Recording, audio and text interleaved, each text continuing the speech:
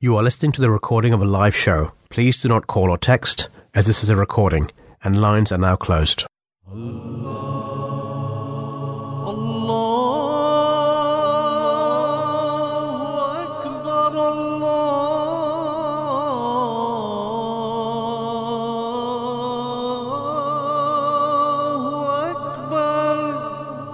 You're listening to the Voice of Islam Radio, broadcasting on DAB and via the internet 24 hours a day. Bismillahir Rahmanir Rahim. Assalamu alaikum wa rahmatullahi wa barakatuhu. Peace and blessings of Allah be upon you all. Welcome to another edition, another episode of the Drive Time Show here on the Voice of Islam Radio. Today is Wednesday, the 20th of July 2022. With your usual Wednesday afternoon Drive Time Show presenters, myself, Shajil Ahmed, and also with us, Dr. Tariq Bajwa. Assalamu alaikum, how are you doing? Alaikum assalam, peace be on you. It was, what a change, from yesterday. It was burning hot, yes. We got some idea of what heat is. Yeah. I remember yesterday going for prayers to the mosque, and on the way, my feeling was just like I'm in Pakistan, in Punjab, Nice. Because the hot air was like touching your eyes and your face, and practically it was like a burning feeling. It was hot because the wind was hot as well, wasn't it? Yeah, the wind was hot. The wind was hot and that as is well. what makes it hot. And That's I what makes it had hot, yeah. that experience once. We went to Mecca and Medina during the month of Ramadan, and towards the end, and practically at night at 2:30. We had In the morning? 2:30 at night time. AM, so. AM. Yeah. AM, because we tried to come for Tahajjud prayers. Yeah. And it was like as if there are furnaces outside on the road, and they are, like focused on you. Wow. Obviously, it is inside the hotel, you're fine. Inside the haram, it is fine.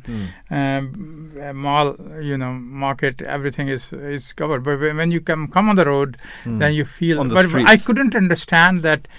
Where is this heat coming at this time because even in Pakistan, we never had that sort of experience. Yet nights are cooler, and they are at least bearable. And but this was a new experience. But yesterday, obviously, for this country, is very very new experience.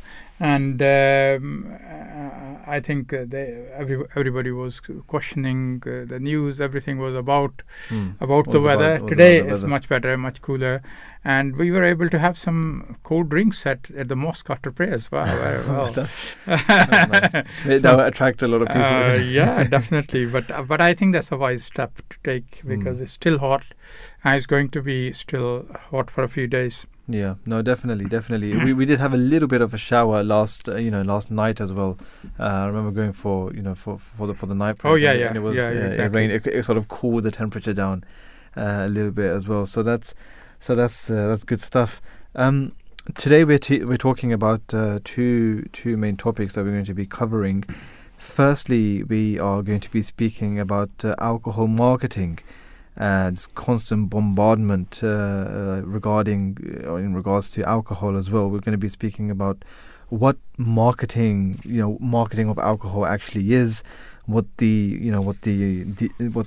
harmful effects of alcohol are as well as the Islamic angle and the Islamic intake in regards to alcohol, the consumption of alcohol, the use of alcohol as well. So that's something we're going to be speaking about in the first part of the show, and in the second part, we are going to be speaking about heaven, demystifying Al-Jannah being the garden being of course paradise and heaven as well. So that's something we're going to be covering towards the latter part of the show. The number to call in if you want to voice your opinion, if you want to ask us a question, is 0208-687-7878.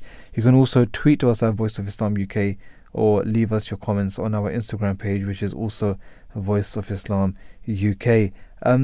Just to begin with, when we speak about alcohol, when we want to talk about alcohol, the Holy Quran in chapter 2 verse 220, Allah the Almighty mentions in that one that they ask thee concerning wine and the game of hazard.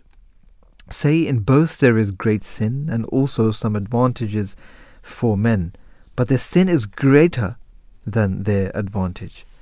And they ask thee what they should spend. Say, what you can spare. Thus does Allah make His commandments clear to you, that you may reflect. So let's be honest, wherever we look, alcohol is being used in different forms, in one way or another, where it is, for consumption as part of a sort of a celebration. Sometimes, people use it in cooking, or even used in the form of medicines as well. So there are different ways in which alcohol is actually consumed, it's used, is utilized, and alcohol does a lot to your body. Although drinking may feel, some people, people who drink it, they say they may feel good in the short term. It can have a disastrous effect in the long term as well. Alcohol is able to alter your body's mental and also physical health, as well as lead to a lot of other diseases as well.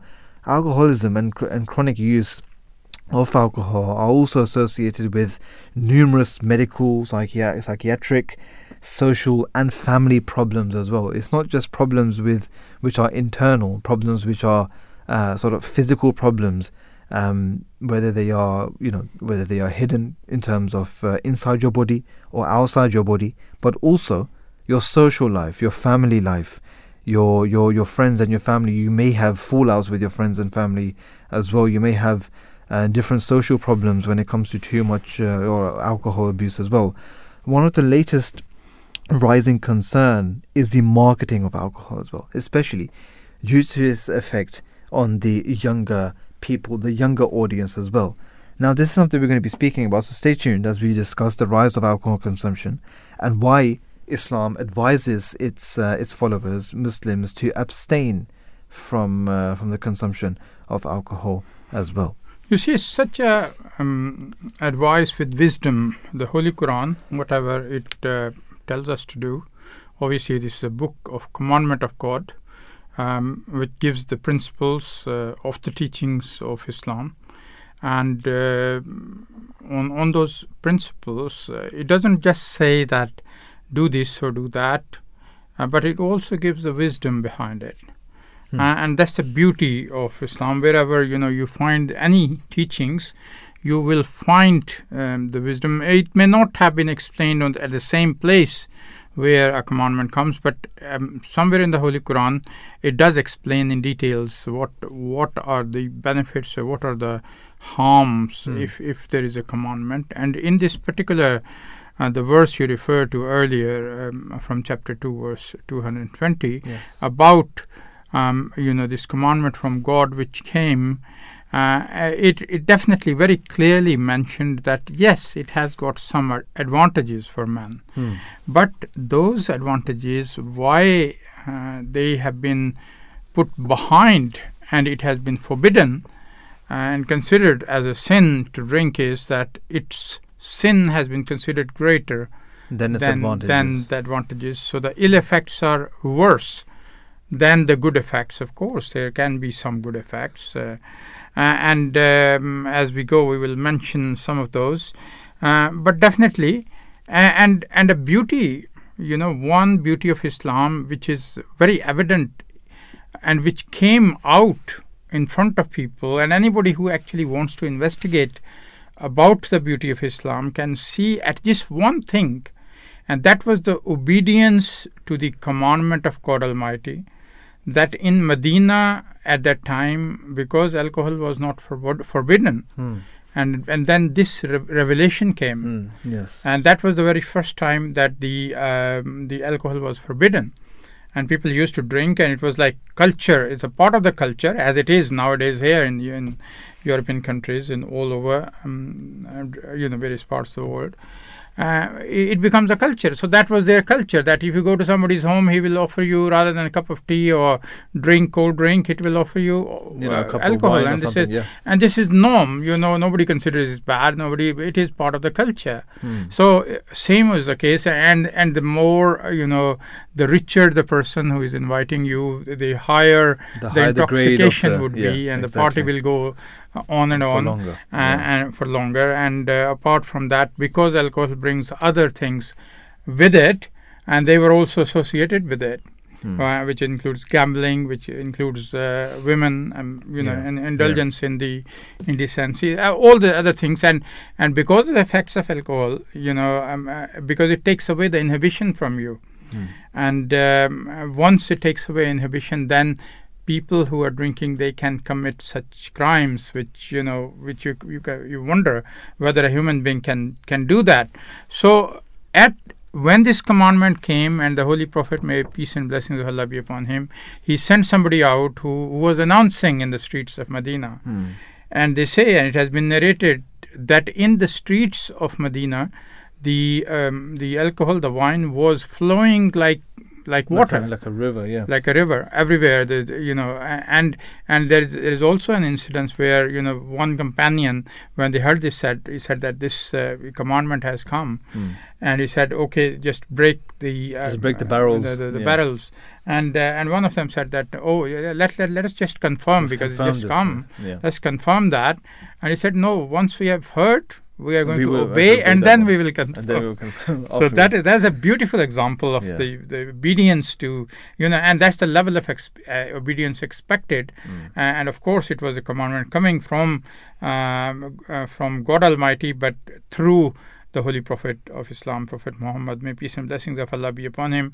And nobody can show any other example that anybody else was obeyed so much with intense love.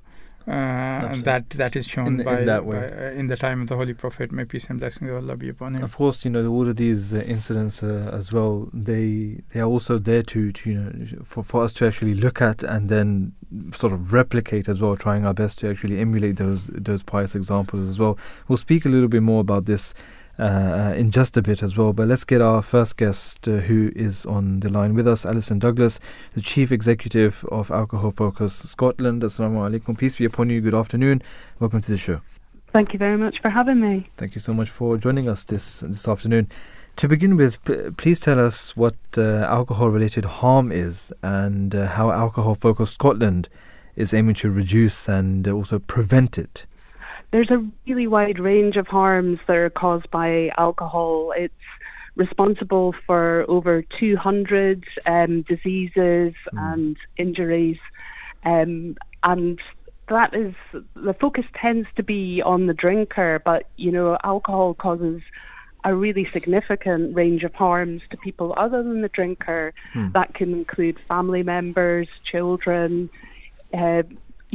family, friends, colleagues even, where people are not performing at work, or they're not reliably coming to work. But really those health harms are very significant. I mean, here in Scotland, alcohol is responsible for almost 1 in 15 of all deaths in Scotland. That's really shocking and remarkable when you stop and think about it. So there's many people who are losing their lives. There's many people who are suffering, whether that is from alcohol dependence, which is obviously the extreme end of alcohol addiction.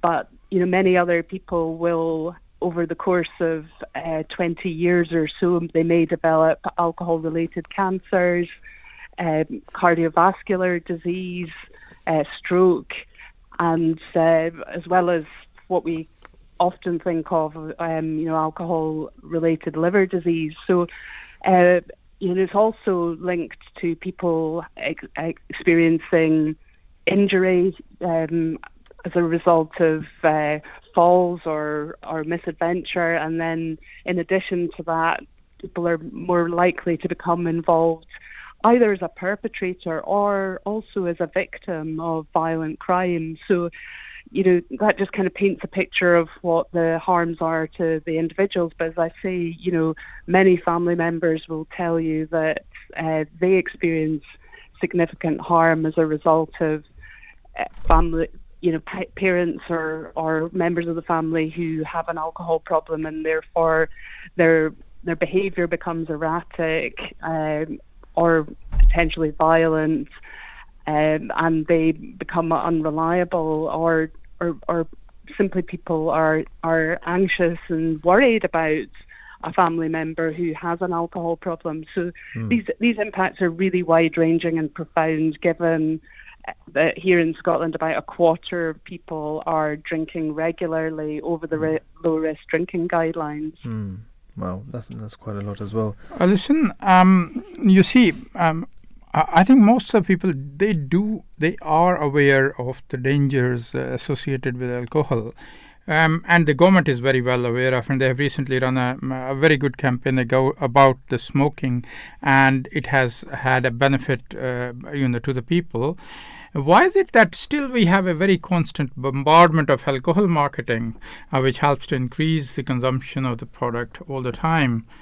What are your thoughts about that? We have a very strong and lucrative alcohol industry here in the UK, and those vested interests are trying to promote alcohol consumption as a normal and desirable part of everyday life. And unfortunately, the truth is that many of us have swallowed that, and we believe that, and we use alcohol to celebrate or to relax or to commiserate, to self-medicate if we're feeling anxious. So we're using alcohol in all sorts of ways, but increasingly it's seen as an everyday product for many people. And here, in the UK, we've kind of gone from being drinkers, maybe on the weekend or on licensed premises, to be drinking really significant amounts at home. I mean, 3/4 of all the alcohol sold here is sold in the off-trade. And that means that we're kind of seeing having a bottle of wine for dinner as being a kind of normal thing, rather than seeing it as an occasional thing for those who drink. Obviously, we also have a lot of abstainers in the UK. It's almost 20% of people don't drink at all, and that may be for a mixture of for some people that be for religious reasons. For other people, it may just be a personal preference or for health reasons. But the dominant culture, and one which is actively driven by the alcohol companies, is to normalise alcohol and to market it as a means of socialising and connecting with other people. Is there any like religious association with alcohol? Because some people say, well, because it is not forbidden, so what's the harm? We're just drinking a little bit, and particularly at homes, people are they're waiting for their specific age that once they arrive there, then that's the first celebration that they can have alcohol. So what are your thoughts about that? I think we often as adults think that we're helping children and young people to develop a kind of healthier attitude towards alcohol if we introduce them to it in the home. There's no evidence at all for that. The later that young people start to drink, if they drink at all, the better, basically.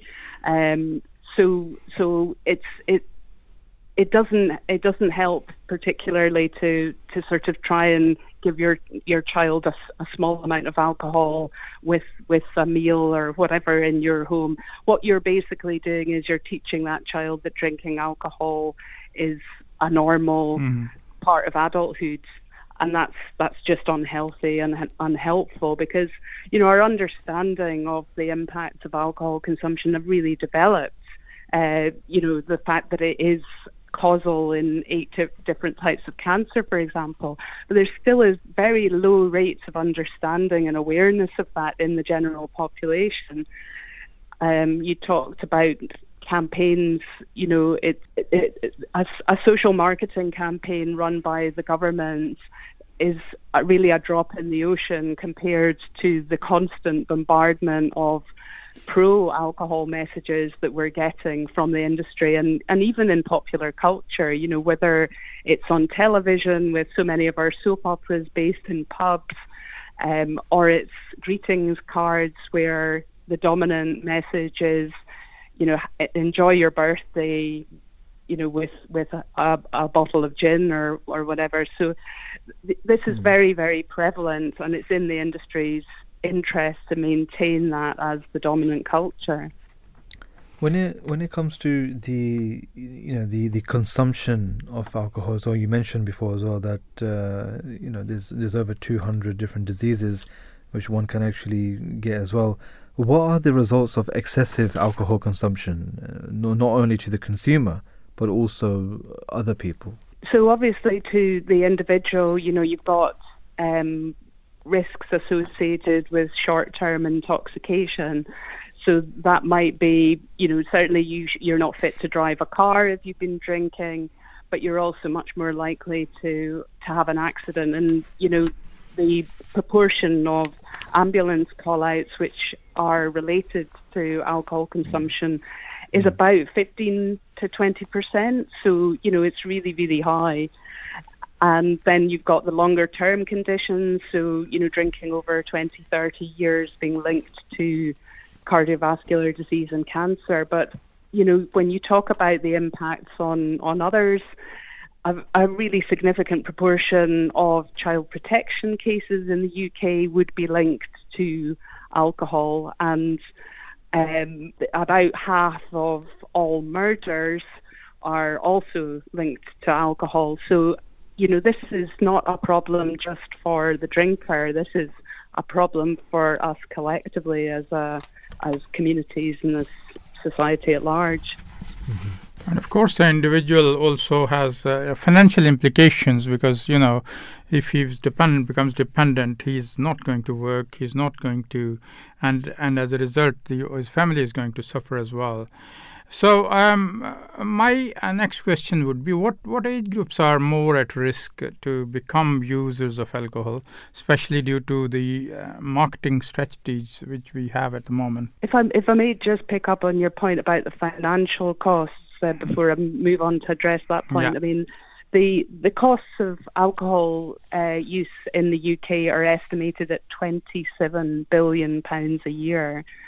So, it's an absolutely huge cost to us all, and, every taxpayer is contributing to that bill. The overhead on the NHS alone is £3.5 billion.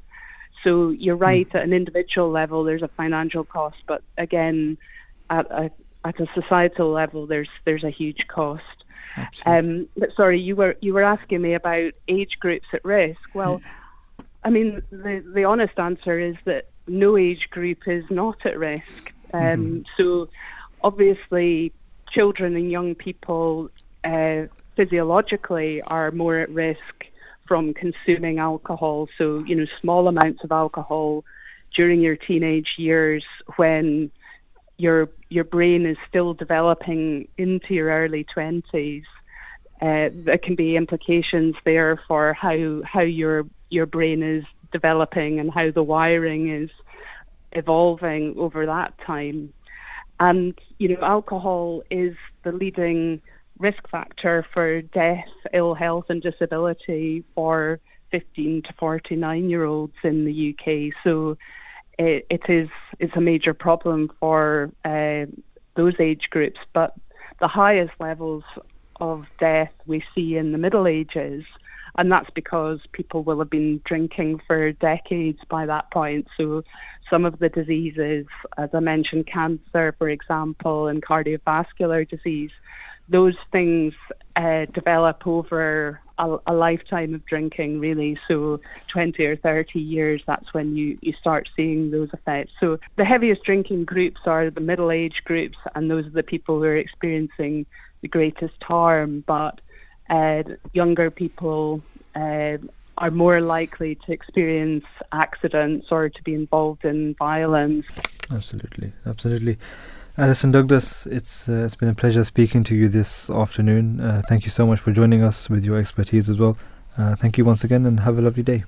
Thank you. Thank you. You too. Thank you. Yeah, Alison, she mentioned about that the accidents and how these the effects of alcohol can influence an individual, and I have had a personal experience of that, and I can share it with you. Yeah.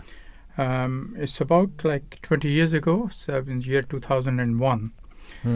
I happened to go for my Fajr prayers. This is about 1.5 hours before the sunrise. So that's the time. And in summer, it's quite early as well. Yeah. And it was just after our annual conference, those days when we have the guests as well. And so I was going as a routine that early morning you're enjoying and you are just praying in your heart. And suddenly I saw there were 4 youngsters.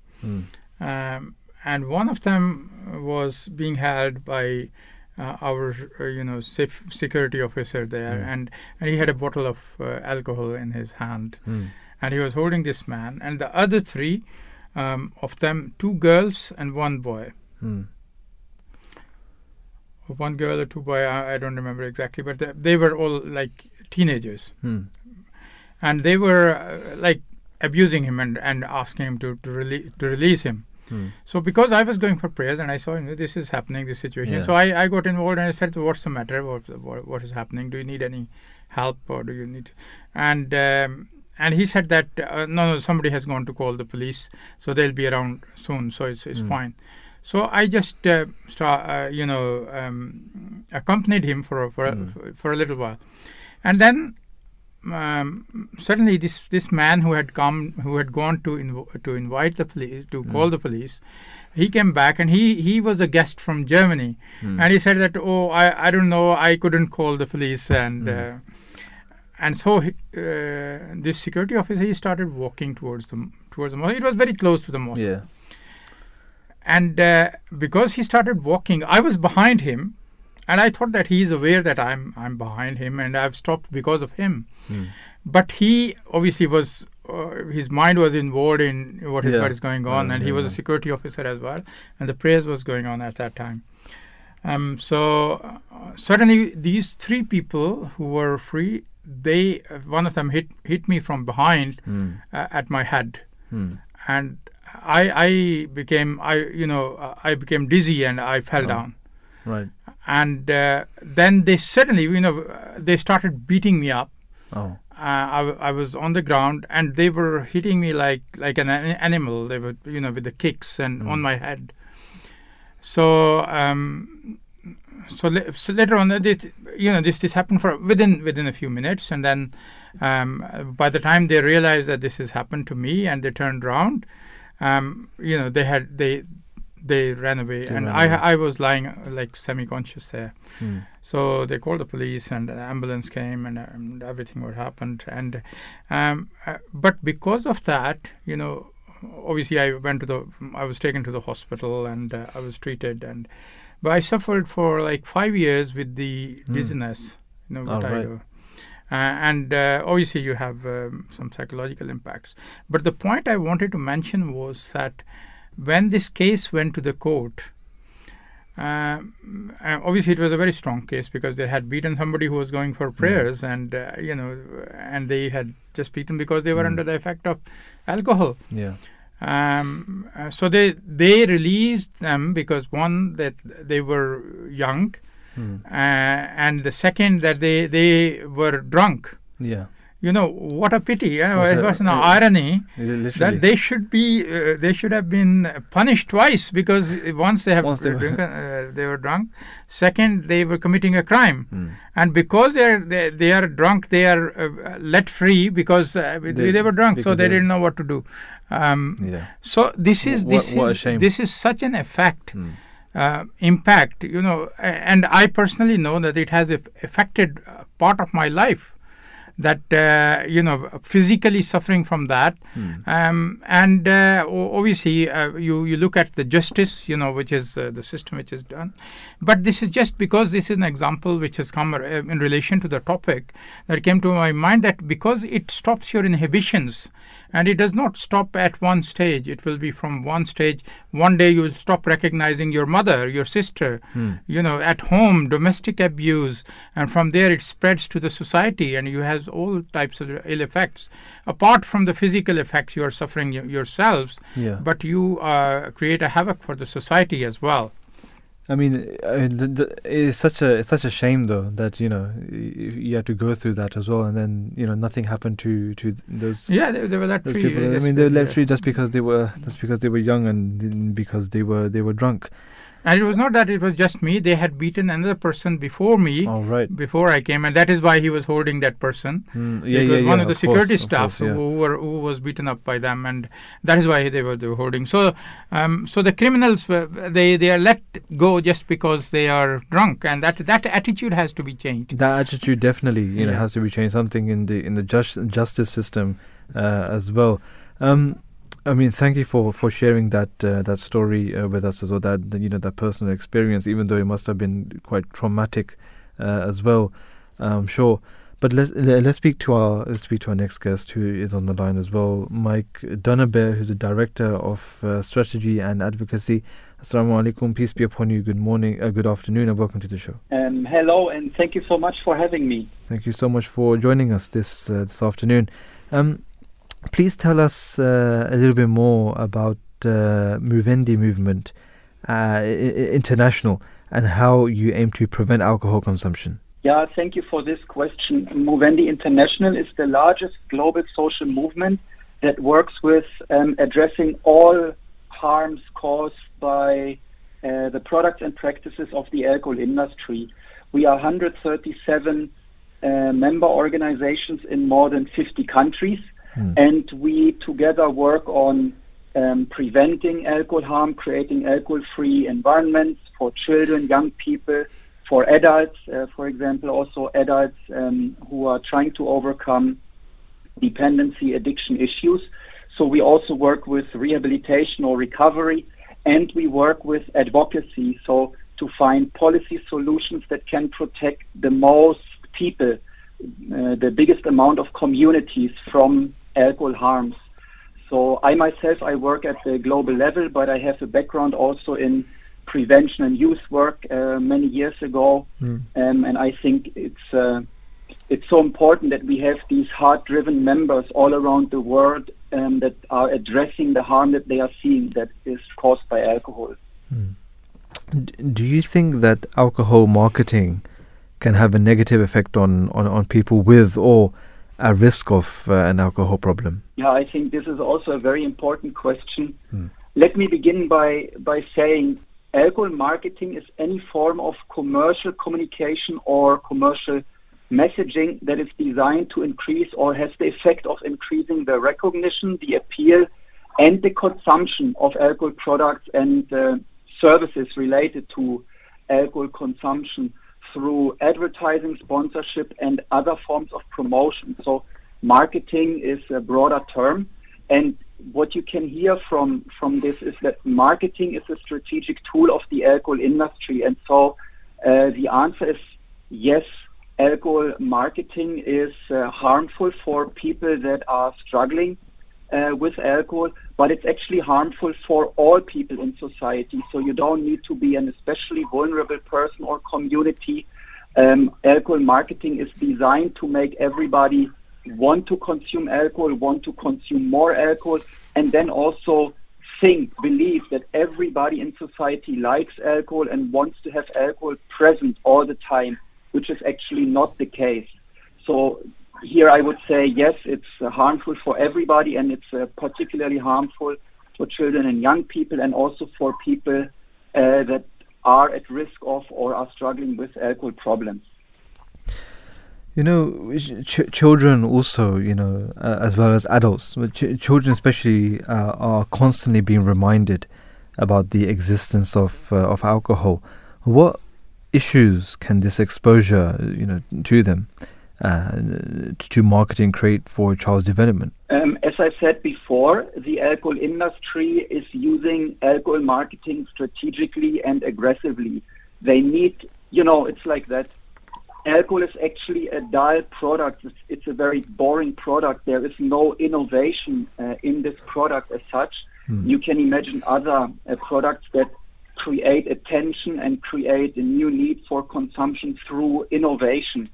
For example, an iPhone or other things. And compared to that, alcohol is actually dull and boring. So the alcohol industry needs to invest aggressively into alcohol marketing to convince people to consume alcohol, and as I said before, to imagine that everybody likes alcohol and wants to have alcohol all the time everywhere. And that approach by the alcohol industry is specifically harmful to children. From the United States, we know, for example, that underage alcohol use contributes $17 billion in revenues to the U.S. alcohol industry. So even the income from underage alcohol use is actually an important revenue channel for the alcohol industry, but more so they are creating lifetime consumers that are belong to a brand, that follow a brand, so to say. And so the alcohol industry is targeting and exposing, as you have asked in your question, children and young people deliberately and very often also strategically. And simply said, what that does is it makes children and young people start consuming alcohol earlier than they would otherwise do. It makes them consume more alcohol, and it makes them consume alcohol at more risky ways or at higher risk ways, so binge alcohol consumption, for example. And we can see that young people consume the brands that they are being bombarded with. So you can see a direct link between marketing, brand promotion, brand allegiance, and then these harms. And I can speak a little bit more about also what that means for the child if they start consuming alcohol so early, if they consume so much, and if they consume over a long lifetime, so to say. No, please tell us a little bit more about that as well. So what happens is that we can see, for example, from scientific analysis that children who begin alcohol consumption early, they develop a much bigger risk of developing alcohol problems later on in life. But, for example, people don't know that alcohol causes cancer. Alcohol actually causes 7 types of cancer. And so the earlier you start consuming alcohol, the bigger the risk of actually developing cancer due to alcohol consumption then becomes later on in life, right? It's accumulating. So you see all these kinds of risks. And then there is a completely different dimension. So one is the child, and when the child starts consuming alcohol, which associations do they have with alcohol? And then there is also the community and the parents, and alcohol marketing also affects the parents and the community, and so it normalizes alcohol, and that means alcohol becomes a risk factor in the environment where children grow up. So children perceive the behavior of adults as frightening, as unpredictable when adults are under the influence of alcohol. And communities where alcohol is highly present, they have so many risk factors that they actually undermine norms of academic performance, norms of decent social behavior. So even in this community dimension, alcohol marketing and the presence of alcohol is harmful for children and increases the risk of other kinds of ill effects of alcohol. Well, thank you for that as well. What needs to be done to regulate exposure to advertisement of alcohol? Yeah, and that's of course a logical question when we look at the problems that alcohol marketing is causing to our communities and our people. I think we have to begin by saying the current way of regulating alcohol marketing is not effective and it's not protecting people. The current way is allowing the alcohol industry to regulate itself, but self-regulation very obviously is no regulation. So then the best way to go about it is to actually ban alcohol advertising, sponsorship, and other forms of alcohol promotion. And the interesting thing is that people actually want this. They especially want this for protecting children from the alcohol industry, but people also overall support alcohol advertising bans. So that is the best solution when it comes to regulating marketing. And the World Health Organization has the evidence. So alcohol advertising bans are one of the 3 best buys that governments can use to protect their people from alcohol harm. With all of this, though, do you think that it can be done? You said that there's a lot of people who want this, but then there's a lot of supporters for these adverts as well, and all these sponsorships and everything.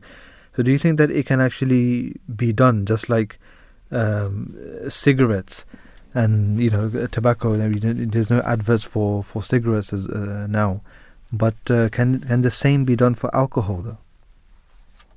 I think this is a very insightful question, and I would say yes, it can be done, but it needs, I think, a popular movement, because, as you have alluded to in your question, there are, of course, interesting aligning in support of the alcohol industry. So everybody who benefits from income from alcohol marketing is in support of continuing this kind of harmful practice that we are exposed to right now.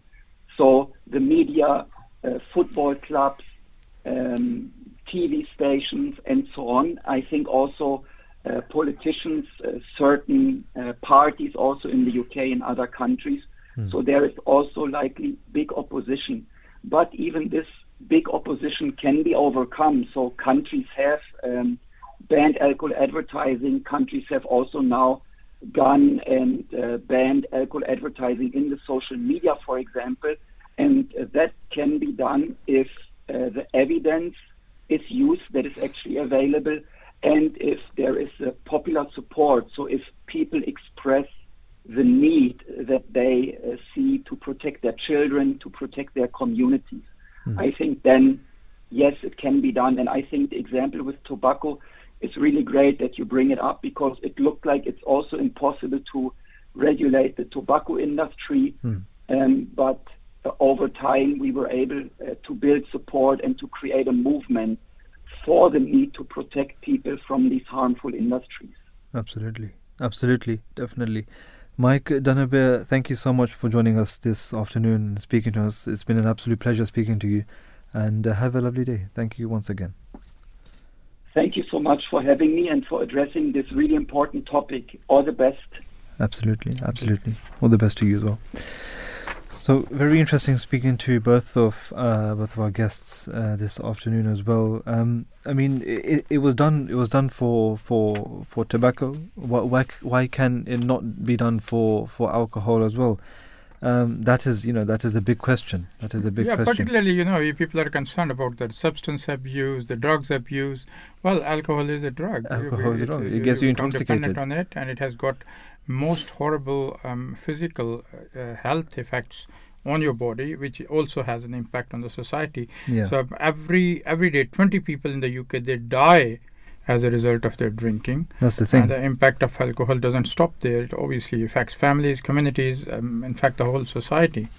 So that's why the Islamic teaching, as we mentioned earlier, that the commandment of God Almighty, it has such a wisdom. The holy founder of the Ahmadiyya Muslim community, the promised Messiah, Hazrat Mirza Ghulam Ahmad of Qadian, he said that God Almighty states, "O ye who believe, fear Allah." This means that in the first instance one should profess belief, and then after this one should abandon sinful practices and keep in the company of the truthful. Yes. The company one keeps has a deep underlying effect on that individual's personality. So the promised Messiah, on whom be peace, then says, for example, if one regularly visits places where alcohol is consumed, no matter how much they abstain from it, eventually they will end up drinking alcohol. That's the thing, isn't it? So that's the thing. The company you keep, you have to watch for it. If you are sitting in a company of and here in this society, people can complain that, oh, we have all our friends, all peers, they all drink. Well, if they are drinking, then you leave their company at that time, and so you stick to the good things they have, adopt those ones, and when they do rather than going exactly. for those things which take you down, and stand on the principles which are based on wisdom. And who knows, maybe when you leave the company, when they are doing these things, someone may follow you, isn't it? Absolutely, So and they could do happen that way actually. They envy, when they are away from you. They envy and that you are able to leave their company, able to leave the company, and you are able to live a righteous life. So Absolutely. again, in chapter 5, verse 91, 92, the negative consequences of alcohol have been mentioned. Yes. And it says that, O ye who believe, wine and the game of hazard and idols and divining arrows are only an abomination of Satan's handiwork. Yeah. So shun each one of them, that you may prosper.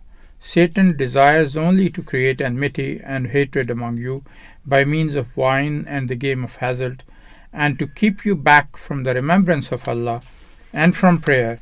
But will you keep back? Yeah. So that's such a beautiful guidance that, one, that you are indulging yourself into an activity which is going to take you away from God Almighty. And that is the basic purpose of your life, for which you have been created by God Almighty.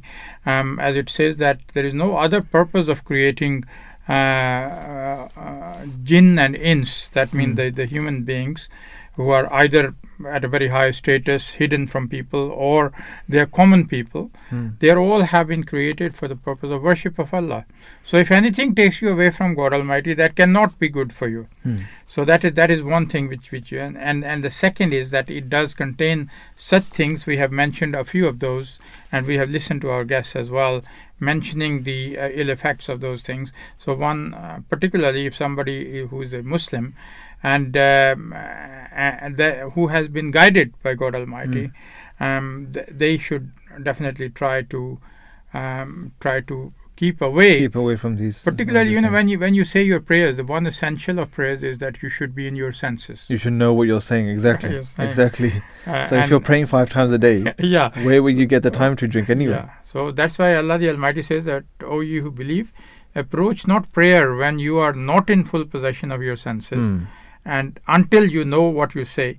So in order to know what you are saying, you can't consume. You need to stay sober, isn't it? And that could be one of the reason why it has been prohibited, is that you want to be in the company of God Almighty. You want to be before Him, supplicating to Him. And if you don't know what you are saying, how can it be? And it's very, very natural that if you go to see somebody, and you are not even aware of what you are saying, how can you benefit out of it? How can you benefit out of that as well?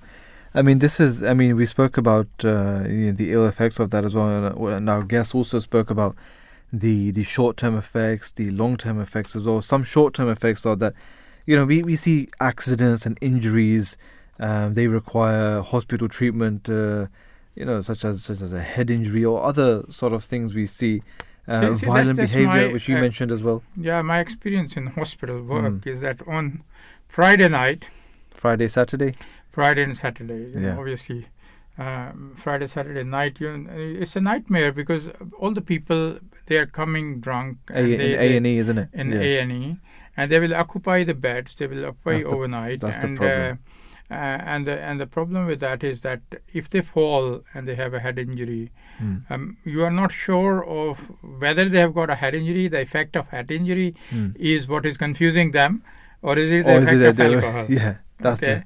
So you can't just leave them alone. So you have to keep them in the hospital under observation to see that they have not got physical damage to their brain or something. So it is a lot of extra expenditure on the National Health Service. Absolutely. Whereas it is already working under conditions where the budget is small and you are to the limit already, and you are adding up the load by just coming drunk to the casualty or being brought up, and then you are being looked after just because you want to enjoy your addiction. Yeah. So that is one thing, and definitely you can practically cause such damage to your brain, your body, that it can be it can have a lasting effects as well. And where a lot of drinks are being served, then there's a chance of people spiking those drinks as well. Maybe they can put some drugs in that. Other into drugs that one. come with it. That's an entry point. It's a gateway as well. And then they cause not only to themselves. This happens.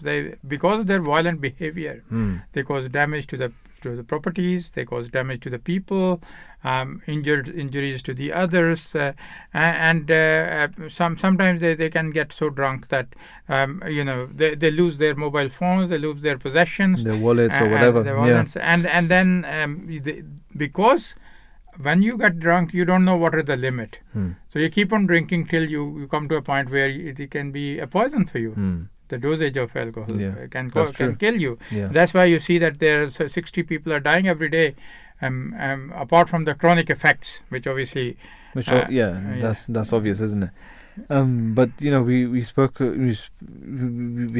about the short-term effects, the long-term effects as well.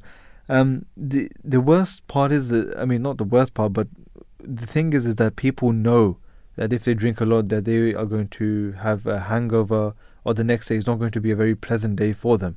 But despite this, they know this. But they still indulge in this one as well. The promised Messiah, upon whom be peace, the founder of the Ahmadiyya Muslim community, he has said that drunkenness is the root of all evil, and the intoxicated man is likely to commit the most horrible crimes on the slightest provocation. Other evils are inseparable from it. Piety and drunkenness are like light and darkness, respectively, and can never exist together in the same place. The man who is not aware of his evil consequences is not far-sighted. Furthermore, the promised Messiah, upon whom be peace, has also said that alcohol is an evil which damages the mind and kills thousands of people every year, and earns one severe punishment in the hereafter. So it's not just you're not just getting punished in this world. It's in the hereafter. The next word as well. You'll be questioned because you are disobeying the commandment of God Almighty.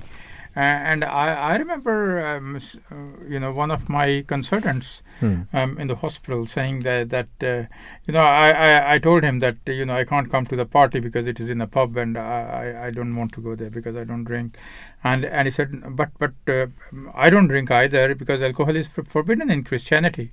So that is true that if you look at the true teachings of even Christianity, it is not allowed. It is forbidden. Same as swine. Swine is also prohibited according to the Christian teachings, and that's what he told me. And he's a very practicing Christian. So the thing is that the other things are the excuses. Even if you look at the ill effects, then you will definitely try to avoid it. And the Holy Prophet of Islam, Prophet Muhammad, may peace and blessings of Allah be upon him, time and again he mentioned, and there are so many different traditions called hadith, the hadith, which say, like Hazrat Abdullah ibn Abbas narrated that the Prophet said that abstain from khamar because it is the key source of all evils. Again, khamar is the wine, intoxication. Yeah. Abu Musa al-Ashari, who was another companion on may Allah be pleased with him, reported the Prophet, on whom be peace and blessings of Allah be upon him, saying that there are three who will not enter paradise. One who is addicted to wine, one who breaks ties of relationship, and one who believes in magic. So they're all different types of traditions. Another one, which is narrated by Abu Huraira, may Allah be pleased with him, he said, he narrates that the Prophet, peace and blessings of Allah be upon him, said that the drinker of wine is like the worshipper of idols.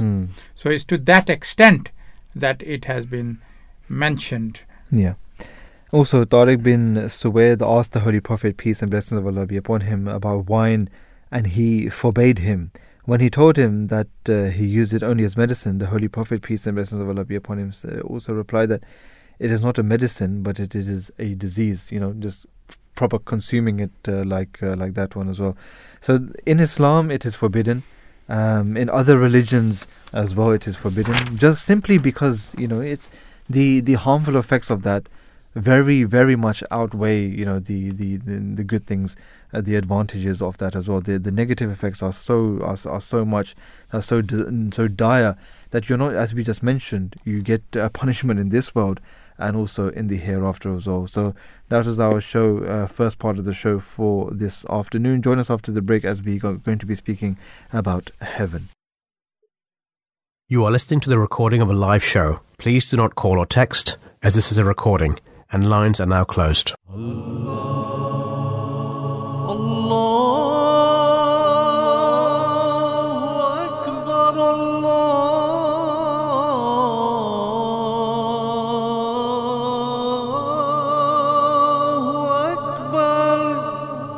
You're listening to the Voice of Islam Radio, broadcasting on DAB and via the internet 24 hours a day. Bismillahir Rahmanir Rahim. Assalamu alaikum wa rahmatullahi wa barakatuhu. Peace and blessings of Allah be upon you all. Welcome back to the Drive Time Show here on the Voice of Islam Radio.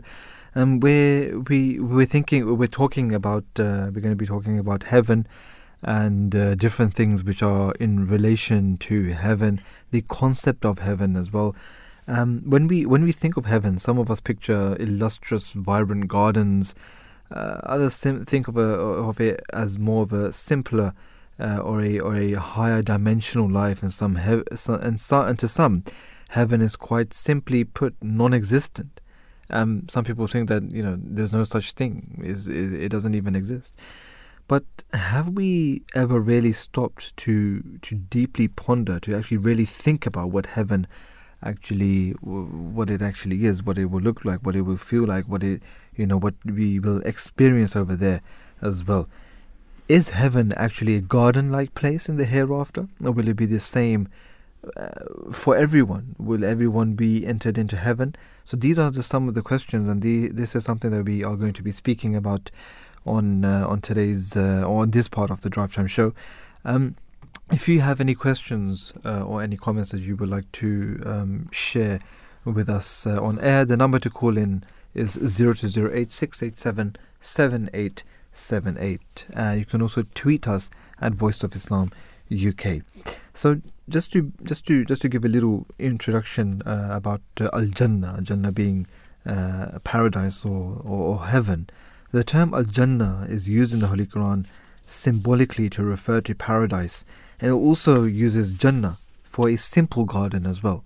A garden of dates and grapes is called Jannah as well. And if a garden had other fruit trees but not dates and grapes, then it will be called Hadika.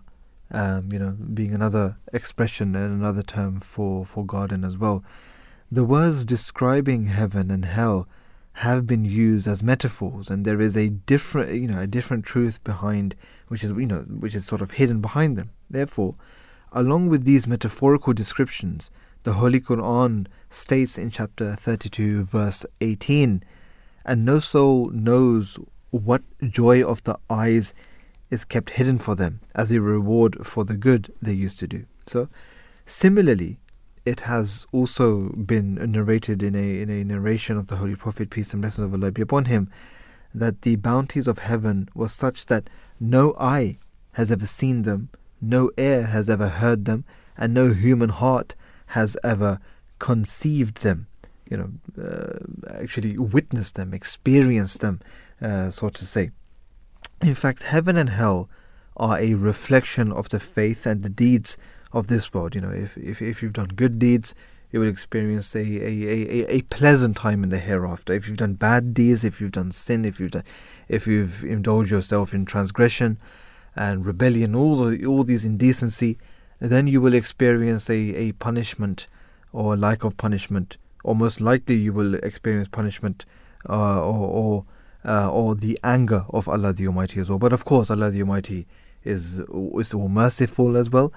It is up to Him that someone is going to go to heaven, someone is going to go to hell. And when we talk about deeds, there's so many different examples. There's so many different traditions. There were some pious people, and they said to a person who was a sinner, who was a very bad person. He committed, a lot of bad things. That you have committed so many bad things. You will never enter paradise. You will never go to attain paradise. You will never go to heaven. And Allah the Almighty, on the Day of Judgment, when both of them were in His presence, they said that, who are you to say that this person is not going to go to heaven? Why are you trying to restrict me? I'm going to punish you now, and this person I'm going to go to take into paradise. Who are you to tell me what to do and what not to do? So no one can tell. Interestingly, you spoke about the meanings of Al Jannah. The term jinn, which is also people are very it's fascinating about jinn. Some what is misconceptions jinn about as well. Is it a creation of God?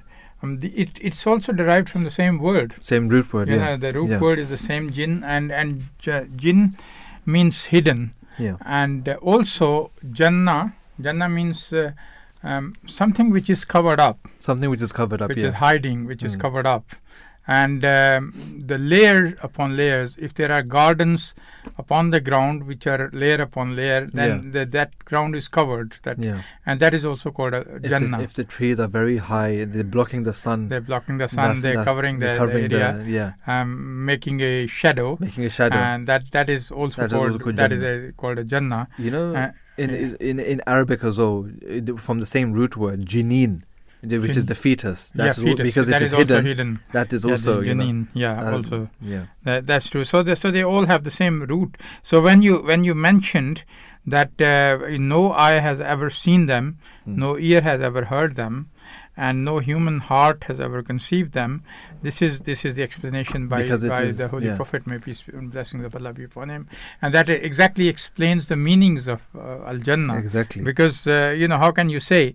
But then obviously the question arises that how come God Almighty is mentioning about the fruits, that there will be so many, and He mentions all sorts of fruits in it, and the dates and the grapes and the and also the canals of honey and milk, and also all the different types of blessings of God Almighty in heaven. So why is it that mentioned? Because if nobody knows about that, so this is a philosophy which I think, up to my knowledge, I have only read in details, which is clearly explains only by the holy founder of the Ahmadiyya Muslim community. And as I was just mentioned to you, that in order to explain about the heaven or the paradise, one needs to go and have the experience of that. And that is why, when the Holy Prophet, may peace and blessings of Allah be upon him, he went on this journey of Miraj, spiritual ascension. The spiritual journey to the heavens. And then he came back, and then he explained everything. And this is what he saw on the first heaven, and the second heaven, and the third heaven, and up to seventh. And then he explains about the paradise, how he behaved. And he mentions about, like, when he went to Isra, that he met an old woman. She presented her with 3 glasses, and one was with water, one was with milk, and the third one with the wine. And he rejected the other 2 but accepted the milk one. And that was a complete food. So actually it is all metaphorical, because the same thing is that we are talking, or God Almighty is telling us in metaphors, because we do not have the physical capacity to understand, because God Almighty, as He is in a different dimension, we are in a physical dimension, He is in a spiritual dimension, and they can't be together, because you need, for you to see something, you need a material which is reflecting the light, and because all these things, they are spiritual things, which will convert to physical, at a certain stage. At a certain stage. Because you cannot actually perceive those things unless your soul has a body.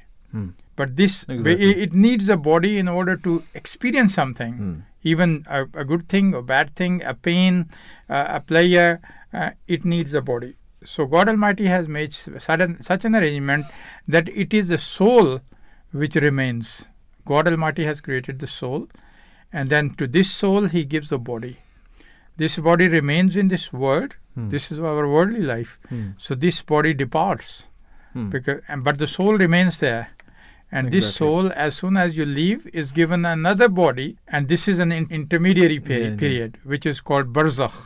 That has been explained by the Holy Founder of the Ahmadiyya Muslim community, the promised Messiah, on whom be peace, very beautifully, that this is the interim period in which, although your reward and punishment start straight away, as soon as you die, but this body which has been given to you is such a body which has been prepared from what your deeds were.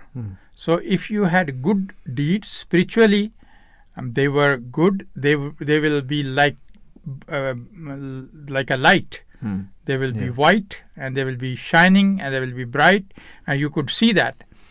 But those who had done bad deeds or evil deeds in this world, they will be the given bodies according to what they themselves made in this world from evil. So they will be like smoke, and they will be like dark and ugly. And the window will be open. Whichever side you. And the promised Messiah, the beauty about him is in his book Philosophy of the Teachings of Islam, he explains that he has himself experienced that he has met people from the past who have passed away, and he met those who were good people with the bright and shining light bodies, whereas the bad people or the evil people, he saw them like with the smoked bodies, and he could make a difference, and he could differentiate, who did what, So they have been given body accordingly. But the thing is that they will remain in this period, which is like a period where they are in a waiting phase. Although, when the people with the smoked body will look at the people with a bright body, they will have this desire within them that, and they would wish that they also had the white body. So they will do istighfar. They will repent upon what they did. So actually they will start having clarification or purification from then on. Because there is nothing which God has created is purposeless. So this is a period like they are in a hospital sort of thing, where they are trying to get to where they can be forgiven. But so this is having over the period, over millions of years, this is going on as the mankind has started, from our Adam, who was the Adam prophet, on whom be peace. Although the mankind had started before that, when Adam was the first prophet. But then a stage will come when God Almighty is going to finish everything again, and that is the doomsday, when you will hear the sound and everything is going to finish. And what is going to happen at that stage is that suddenly, after this day comes, this is called the end of the day, everybody who has been given this body or that body, everything, the soul will be separated again. And this soul will be separated from whatever body they have, and they all will be given a new body. And that will be common. That will be same body. Everyone. They will be young. They will be given a body. But they have to present themselves before God. And that is the day of judgment. So at that time, that is where God Almighty has mentioned that then people will forget about your relatives, your brothers, your sisters, they will be worried about them. What is going to happen? We are going to face God. And that is the day of judgment. So this is the third body which they will be given. And because your soul is useless, it cannot take the pleasure, it cannot suffer the punishment unless it has got a body. So they will be given a body, and your same soul will be there in a different form, and you will face this accountability on that day. And then you will clearly be sent to this paradise, which we are going to talk about today, and either hell or heaven. So this is the heaven we are talking about. So hell is the one who were not able, who were unfortunate that they were not even forgiven, or they did not turn towards God to ask forgiveness, and therefore they will be the unfortunate ones who will be going to hell. But with the kindness of God Almighty and the way He is merciful, He is going to reward paradise to everyone in the end. So these are the different stages which you go through, and you get this body, and Al Jannah is promised, which although not only that this Jannah is after your death, and that is the beauty of the Holy Quran. That's the beauty of the Holy Quran. It talks about Jannatan. Yes. Talks about two paradises. Two paradises, exactly. And it says, and it's very clearly mentioned in one of the verses of the Holy Quran, that those who believe in God Almighty and then they are steadfast, they are promised that the angels will descend upon them. Okay, in this world. It says in this world and in the hereafter. Yeah. So if the angels are descending in this world and in the hereafter, obviously they have been promised this Jannah in this world and in the hereafter as well. So this is one Jannah he is talking about, God Almighty is talking about, is in this world. And how does it start? Because when you, again, is the holy founder of the Ahmadiyya Muslim Community who has explained it so beautifully, and he says that the contentment of your heart with God, when we achieve that, and you have to go through various stages. You are in a stage of nafse amara, that's you are just like an animal, and then you develop from there. You go to nafse lawama, where it is your soul which is always regretful, and it's always it does commit some weakness, or shows some weakness but on the basis of that it continues to struggle till it reaches to a stage which when God Almighty calls that soul and tells him that you enter into my garden, enter my servants. My servants, yeah. And then that is the stage of contentment, nafse mutmainna. So if you have reached nafse mutmainna in this world, that is what is your paradise in this world. And that is why when you say, God Almighty says that when you will see the fruits available in the paradise, which will be in the physical form, because you will be given a physical body, so you will be seeing those fruits, but actually this is what you did in this world. So your spiritual things which you enjoyed in this world, like in the form of worship, you were fasting, you were enjoying the company of God Almighty, you were receiving the revelations from God Almighty, these are the blessings which you enjoy in this world spiritually, but they will be converted into physical form in the hereafter, and you will be shown and you will enjoy that in the physical form. But when you will see them, you say, oh, somewhere before as well we have seen them. So that is the reason. So although they are physical, but they are not the same fruit as you were having grapes and dates and whatever the different fruits, pomegranates. In fact, every fruit is mentioned. So that is the answer to wonder that why is it said that you saw it before? Because you saw it before when your paradise started in this world. You could experience that, and that is why you say, oh, I've seen it before as well. So that is what I just summarized it, so that you have a concept what the promised Messiah, the holy founder of the Ahmadiyya Muslim Community, on whom be peace, has so explicitly and in details he has explained, and one must read if he gets a chance, the philosophy or the teachings of Islam, in which he explains what is going to happen to you when you die. So what is paradise and what is hell? And he has explained the paradise. In paradise there are three things. He said, 3 points. One, there is nothing which is actually coming from outside. Whatever you yourself do is going to be presented to you. Your good deeds. So you are creating your heaven and hell in this world yourself. That is one thing.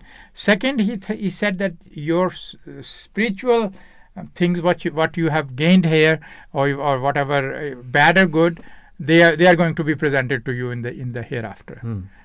And the third thing he has mentioned is, again, that the spiritual things are going to convert. It's your deeds, but the spiritual things are going to be converted to physical things, because you are going to be given another body, it's not going to be the same body, because this body, you get drowned, you get burnt up, you get so this has nothing to do. So you're going to be given another body in the intermediate stage. It's called barzakh, and then after that, on the Day of Judgment, you are going to be given a third body, and that is where you are going to be on a long-term basis. You are on permanently, and that is what is the difference between some of the other religions and Islam. That Islam promises that this paradise, this heaven, is going to be permanent, whereas the hell or the punishment stage is limited, and because it is beyond God's mercy, that it is going to last forever. Absolutely. Well, thank you, for that introduction as well. Quite in detail. Let's speak to our guest who is on the line with us, Usama Mubarak, who's a recent graduate of Jamia Ahmadiyya UK. Assalamu alaikum, peace be upon you. Good afternoon, and welcome to the show. Wa alaikum salam. Thank you for having me today. Thank you so much for joining us this afternoon on our show. For the benefit of our listeners, to begin with, what happens to the soul after death? I mean, I was listening to your conversation as well, and I honestly have to admit that you probably could not have summed it up even, the way you did, because I was reading some excerpts from the book, The Philosophy of the Teachings of Islam, which you already alluded to, a book of the Prophet Messiah alayhi salam, a great book that details these kind of issues. And the Prophet Messiah alayhi salam talks about 3 states of existence that man goes through. And he explains that the first state in the world, which you again mentioned, is the name of which is the first creation, right? And thereafter, this is of course followed by the second state, which is barzakh. And you talked about barzakh, and often this is something that people have sort of exchanged for purgatory in the Christian doctrines. However, there is a difference between the Islamic interpretation that we have for barzakh, purgatory, if you want to call it, because in the Arabic language, barzakh is that which is situated between 2 things. In this case, the first creation and the resurrection being the final stage. And if we look into history, we find that traditionally, Christians believe that heaven and hell were physical places, whereas nowadays, some Christians believe that heaven and hell are not physical places, but instead could be states of mind. For example, heaven might be a state of unending happiness. So their interpretations or their beliefs, some have wavered, some have changed, some have been modified, whereas this definition that you've made as well, that you've alluded to, that of the Prophet Messiah alayhi salam, regarding barzakh, and regarding how the bodies will either be illumined or darkened in relation to their deeds during this stage, this intermediary stage, is something that is derived directly from the interpretations of the Holy Quran. So again, it's the beauty of Islam that interpretations like this are preserved from the beginning onwards, and barzakh is a phenomenon that, of course, is something that you can't really accredit a time to. Absolutely. When we talk about all of this, the concept of hell, the concept of heaven. Let's speak a little bit more about heaven for now as well. What will heaven be like? Will we meet people that we knew in this world, or how would it sort of be? How is this described in Islam? It's an interesting question, this, and I think again you did hint towards this, and the verses you mentioned and the hadith that you mentioned as well, the saying of the Holy Prophet, peace be upon him, is of utmost importance, and I think you should once again remind the listeners that of these verses and of the hadith, the verse which was, if I remember correctly, فَلَا تَعْلَمُ نَفْسٌ مَا أُخْفِيَ لَهُم مِّن قُرَّةِ أَعْيُنٍ, translating to, no soul knows what joy of the eyes is kept hidden for them. And the second part was, as a reward for the good they used to do. And then we also find a narration, a saying of the Holy Prophet, peace be upon him, where in regards to heaven, he's reported to have said that no eye has yet seen them, i.e. the blessings of paradise, nor has any ear heard of them, nor can any human mind conceive them. So that's as much of a description one could gather, I believe. And in relation to meeting people in heaven, I believe that was the second part of your question. we find that in Surah Tur, a chapter of the Holy Quran, God Almighty explains that those who believe and whose children follow them in faith will be joined by their children. And there's another narration which I found very interesting. It was during the life of the Holy Prophet, peace be upon him, where a man came to the Holy Prophet, peace be upon him, had a question, and proclaimed his love for Allah and his Prophet, peace be upon him. Thereafter, he inquired about some things in relation to the hereafter too. And in response to this question of the hereafter, the Holy Prophet, peace be upon him, said to him, Al-mar'u ma'a man ahabba, translating to that a man will be with whom he loves. So if your question is about whether you will be with your loved ones in paradise or not, then the answer is, I assume, yes, inshallah. Mm-hmm. Definitely. God willing. Talking a little bit more about this as well, the concept of heaven. What will it be like? Would we be with people that we love, people that we know as well? What shape would we, the inmates of heaven be like as well? Would they have bodies as they had in this world? Would they be old, young? How would they be? I think, first of all, before you delve into that question as well, it's important to understand that the Prophet ﷺ in relation to this has stated and made it clear that heaven and hell are only issues of relativity, and a healthy soul which has acquired the taste for good things when brought into proximity of objects of his choice would draw even greater pleasure than before. And the reason that's important to understand is because all that a healthy spiritual man would crave was nearness to God and his attributes, to imitate divine virtues and blessings.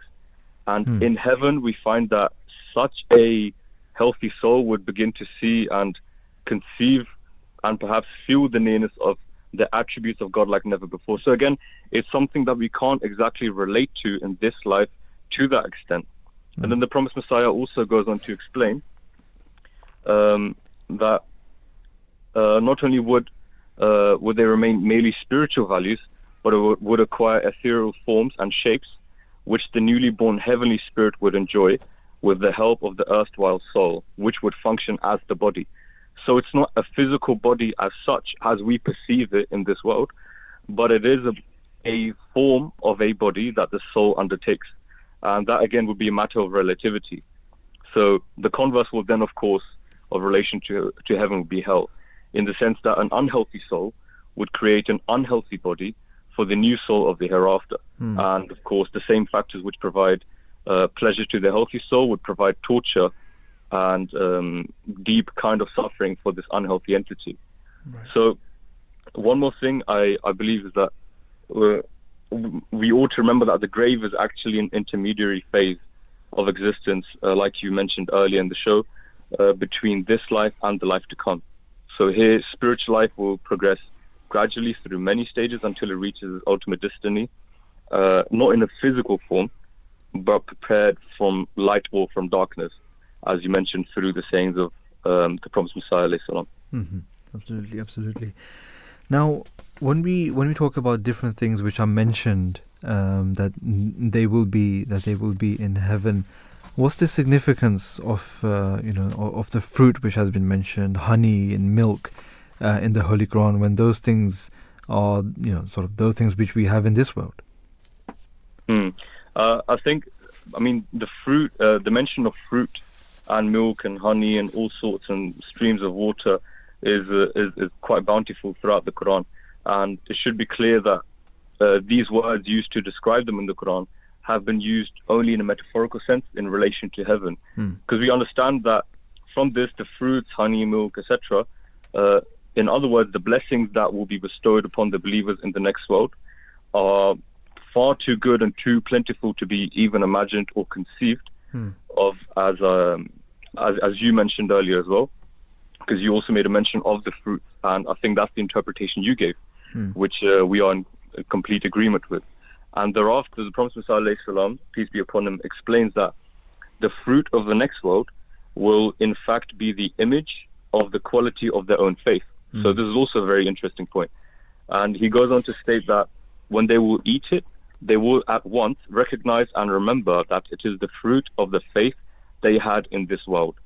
Additionally, we also find that the acts of worship performed in this life will appear to believers as fruit in the next. And of course, the more sincere and the more appropriate a man's worship is, the more will he enjoy his portion of the fruit in paradise. And the quality of life, of course, in paradise will be better as well.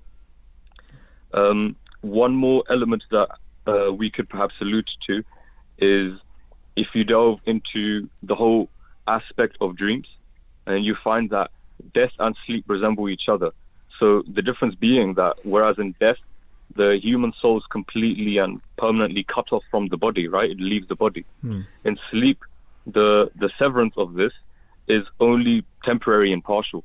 So now the scenes which a man witnesses in a dream cannot be called purely mental or spiritual, because he has a body also in his dreams and sort of finds himself sometimes in gardens and streams, and then he will be eating fruits and drinking milk.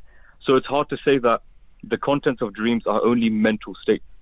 The milk enjoyed in a dream, for example, is no doubt a real experience, but no one can say that is the material milk that we find in this day and age, in this world, that we drink on a daily basis.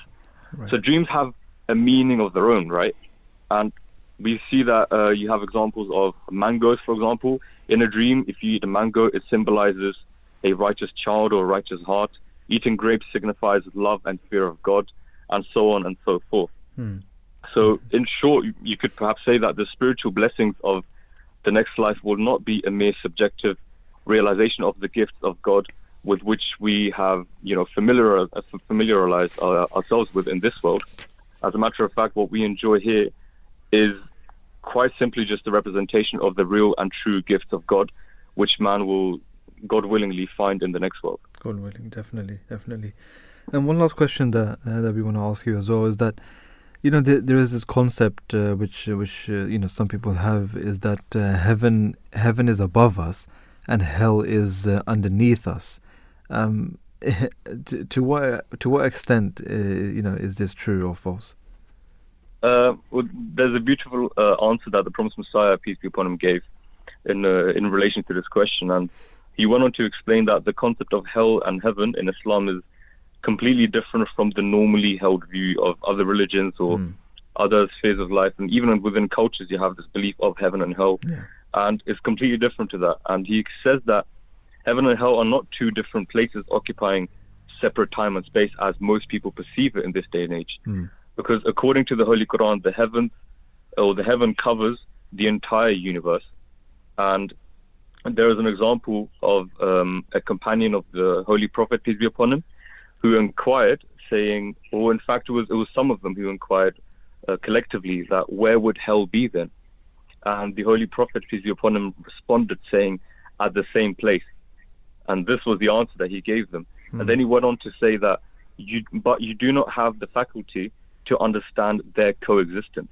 That is to say, in ordinary human terms or layman terms, they may seem to occupy the same time and space, but in reality, because they belong to different dimensions, so they will not, or they will coexist without interfering and without, interrelating with one another or with each other. Very, very, very beautifully put there as well. Salman Mubarak, it's been an absolute pleasure speaking to you this afternoon, and some great insight as well, what you have given us as well. Jazakallah, and Assalamu alaikum warahmatullah. Jazakallah. Thank you very much for having me. Wa alaikum assalam. Yeah, as he mentioned about this last hadith, there's tradition of the Holy Prophet, may peace be upon him, and it also says that he when this companion asked him, where is hell, and he said that where does the night go when the day comes? They're both in the same space. They're both in the same place. Yet there is a day and there is the night. They both exist. But it is just simultaneous that they can exist in the same space. So it's the same way. The heaven and hell, they are going to be at the same place, and they are not going to be out there somewhere.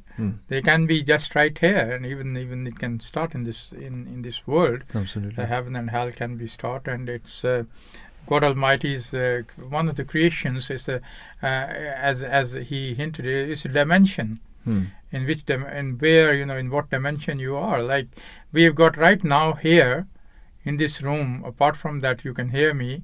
You are not hearing the other sounds, but there are millions of other sounds here as well. They exist, but they are in the decibels, which is not within our range of ears, so they can't catch. Maybe some animals can hear the other sounds as well, which we can't, and which we can't hear. So it's a matter of dimensions that the things can exist at the same time. Is the way God Almighty has created us in such a way. It is in order to protect us that He has given us this range of dimensions, that this is perceivable for you and this is not perceivable because it's not safe for you. Okay, I mean, Allah because if you get a laser into your eye, you become blind. And similarly, if you hear a sound, many people they come and asking for hearing it because they have been in the war where they were hearing the bomb sounds, gunfires, and their eardrums has been ruptured. So this happens, and that is why it is not that you can't perceive that right now, but you will be able to perceive at the right time. In the right time. I mean, Allah the Almighty has created everything in perfect harmony, isn't it? So even when there's a lot of millions and billions of things are coexisting, they still are, not. It's in harmony. They are not, in conflict with one another as well. Somebody asked, what is the concept of heaven in Islam? To His Holiness the fourth Caliph of the Ahmadiyya Muslim community, Hazrat Mirza Tahir Ahmad. So may Allah have mercy on him. Let's listen to that right now. You see, Jannah is literally, it means a garden which is so thick in foliage that it casts a thick shadow over everything it covers. It has this connotation of covering by, so perfectly, so perfectly and so densely that underneath there is shadow and peace. So the Jannah has the concept of cover and shadow and peace.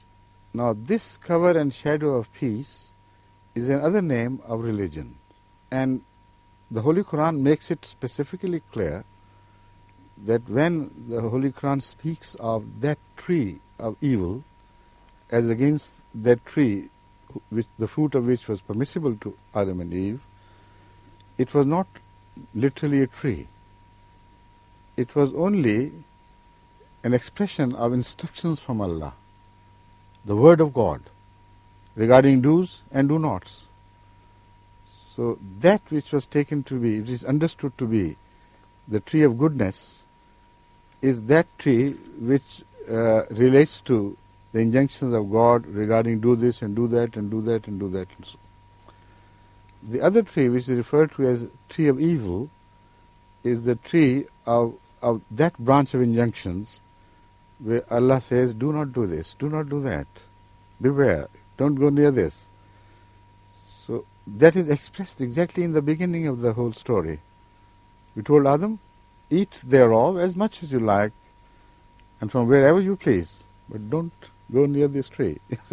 La taqrubu this and la taqrubu that, this is an expression of the Quran. Now, the Holy Quran makes this issue more understandable for ordinary people when it speaks of, I don't mean ordinary people, I mean more understandable by a broader section of the society which cannot go deeper into the meaning of things by lifting the veil of mystery from this tree. It says the example of a holy kalima, good word, is like that of a good tree, and the example of a bad word is like that of a bad tree, in the sense of khabisa is a very strong word, which means something which is uncouth and which defiles you. So filthy and uncouth, I think, is the right word perhaps. So it's the Holy Quran says that the likeness of a good word is of that of a good tree, which is pure and pious, and the likeness of a bad word is that of a uncouth tree, which bears bad fruits. Then further it elucidates and expands the illustration by telling us that this good tree is that which is rooted in this earth, in this soil, but deeply and firmly. But its branches go so high, soar high, and reach the very heaven. And they bear fruit at every season with the blessing of Allah, with the permission or order of Allah. So that is the example of believers who reside in the Jannah. This is their tree, which bears fruit with the blessings of Allah and under His command. It's not their own wishful thinking which creates sense of vision or ilham or revelation, as you call it.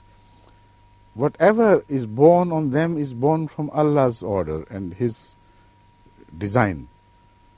They are pure people. And kalima khabisa, that uncouth tree, it has no roots. It is carried away by winds from here to there and there to there. It's sheer waste. So this is the meaning of turning out of Jannah. This was not meant for Adam, this order, because we have a very clear sign in the Holy Quran which makes us understand that God had forgiven Adam. So after forgiveness, how could he be punished? See, that is one thing which people forget. Adam was never turned out of Jannah. That is why instead of addressing them two, as you two leave Jannah, the address was, all of you leave Jannah. Because it was those who had believed in Adam, and they were numerous people, who had also erred. And they had not sought forgiveness of Allah as Adam had. So we only have the mention of these two being forgiven, Adam and Eve, but not the rest. So sometimes punishment of a people is also shared by their leaders, however innocent they be. Like the example of Moses. It was not he who defied God's order, His will. It was his people. So God said, all right, you go and roam, without direction in the wilderness for another 40 years. But he also suffered. So we know sometimes Hazrat Muhammad Rasul Kareem sallallahu alaihi wasallam also suffered along with his people while he was innocent.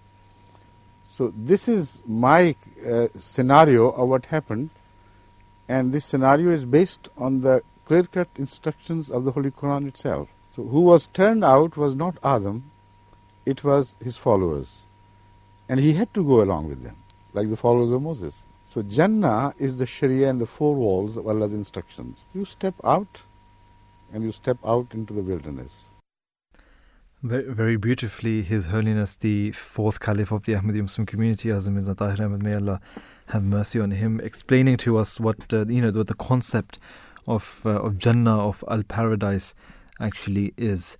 Now, there's a question which a lot of people ask: how does one attain entrance to heaven? Then, I mean, in order to attain the state of Jannah in life after death, one must develop soil that soul that is compatible to that environment in this world.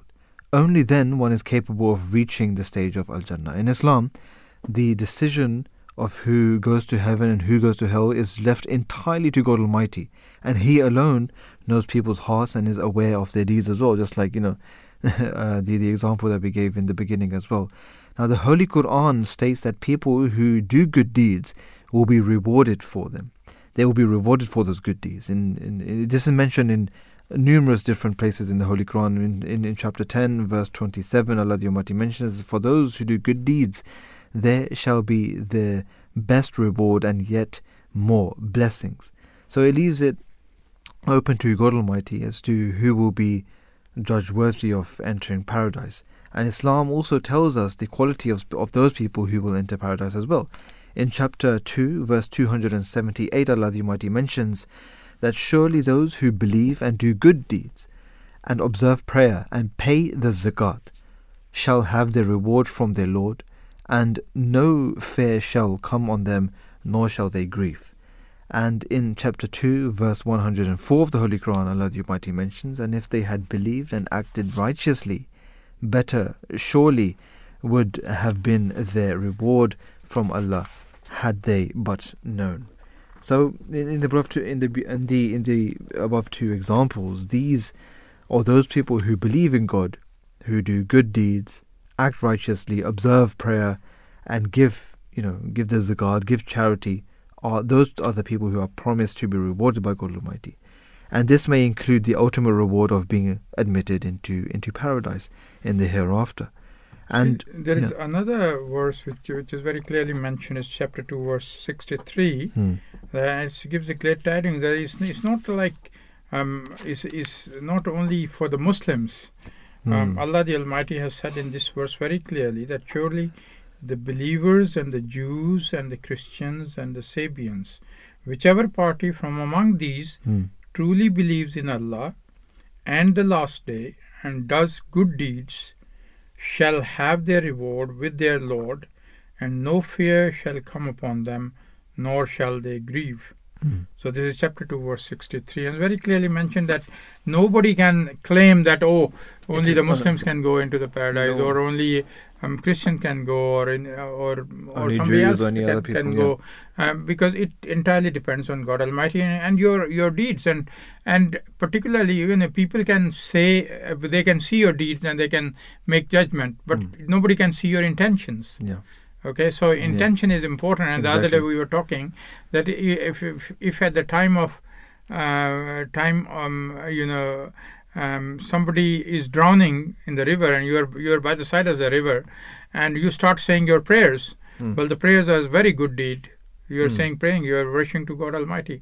But at the time, the good deed is to save that person, who is in the scorching heat, has gone and swimming and is drowning. Literally, exactly. So that is more important, and that becomes so your intentions can only be known by God Almighty, because He's the one who knows your heart.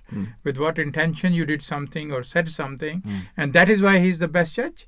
You cannot judge on somebody, or somebody can say, you are saying your kalima, but you are not saying from your heart. Or in your heart you have a different person in your heart. So God Almighty has given no right to anybody to make a decision that, he had this intention in his mind.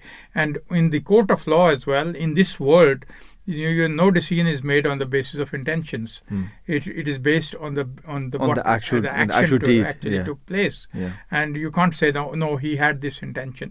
Yes, if you have a certain evidence that this shows the motive, or this shows, that can be considered, but nobody can say that he had this intention. And you'll be either forgiven for that, or you'll be rewarded for that. One question also is asked is, are heaven and hell eternal? And I also mentioned again that once in heaven, Allah says that fatigue shall not touch them there, nor shall they ever be ejected therefrom. And that's from chapter 15, verse 49. And the holy founder of the Ahmadiyya Muslim community, the promised Messiah, Hazrat Mirza Ghulam Ahmad of Qadian, on whom be peace, referring to chapter 11, verse 109, and words Ataun Ghair Majzuz, he says, a gift that shall not be cut off. He says that this is a permanent state, meaning once in heaven, always in heaven. So if hell, like heaven, was to be eternal, then its mention should also have been followed by some such words as punishment that shall not be cut off. But these words have not been used for the hell. And Hazrat Abu Sa'id Khudri, a close companion of the Holy Prophet, peace be upon him, quotes a long hadith of the Holy Prophet, which, peace be upon him, which clearly shows that the hell is not eternal. Absolutely.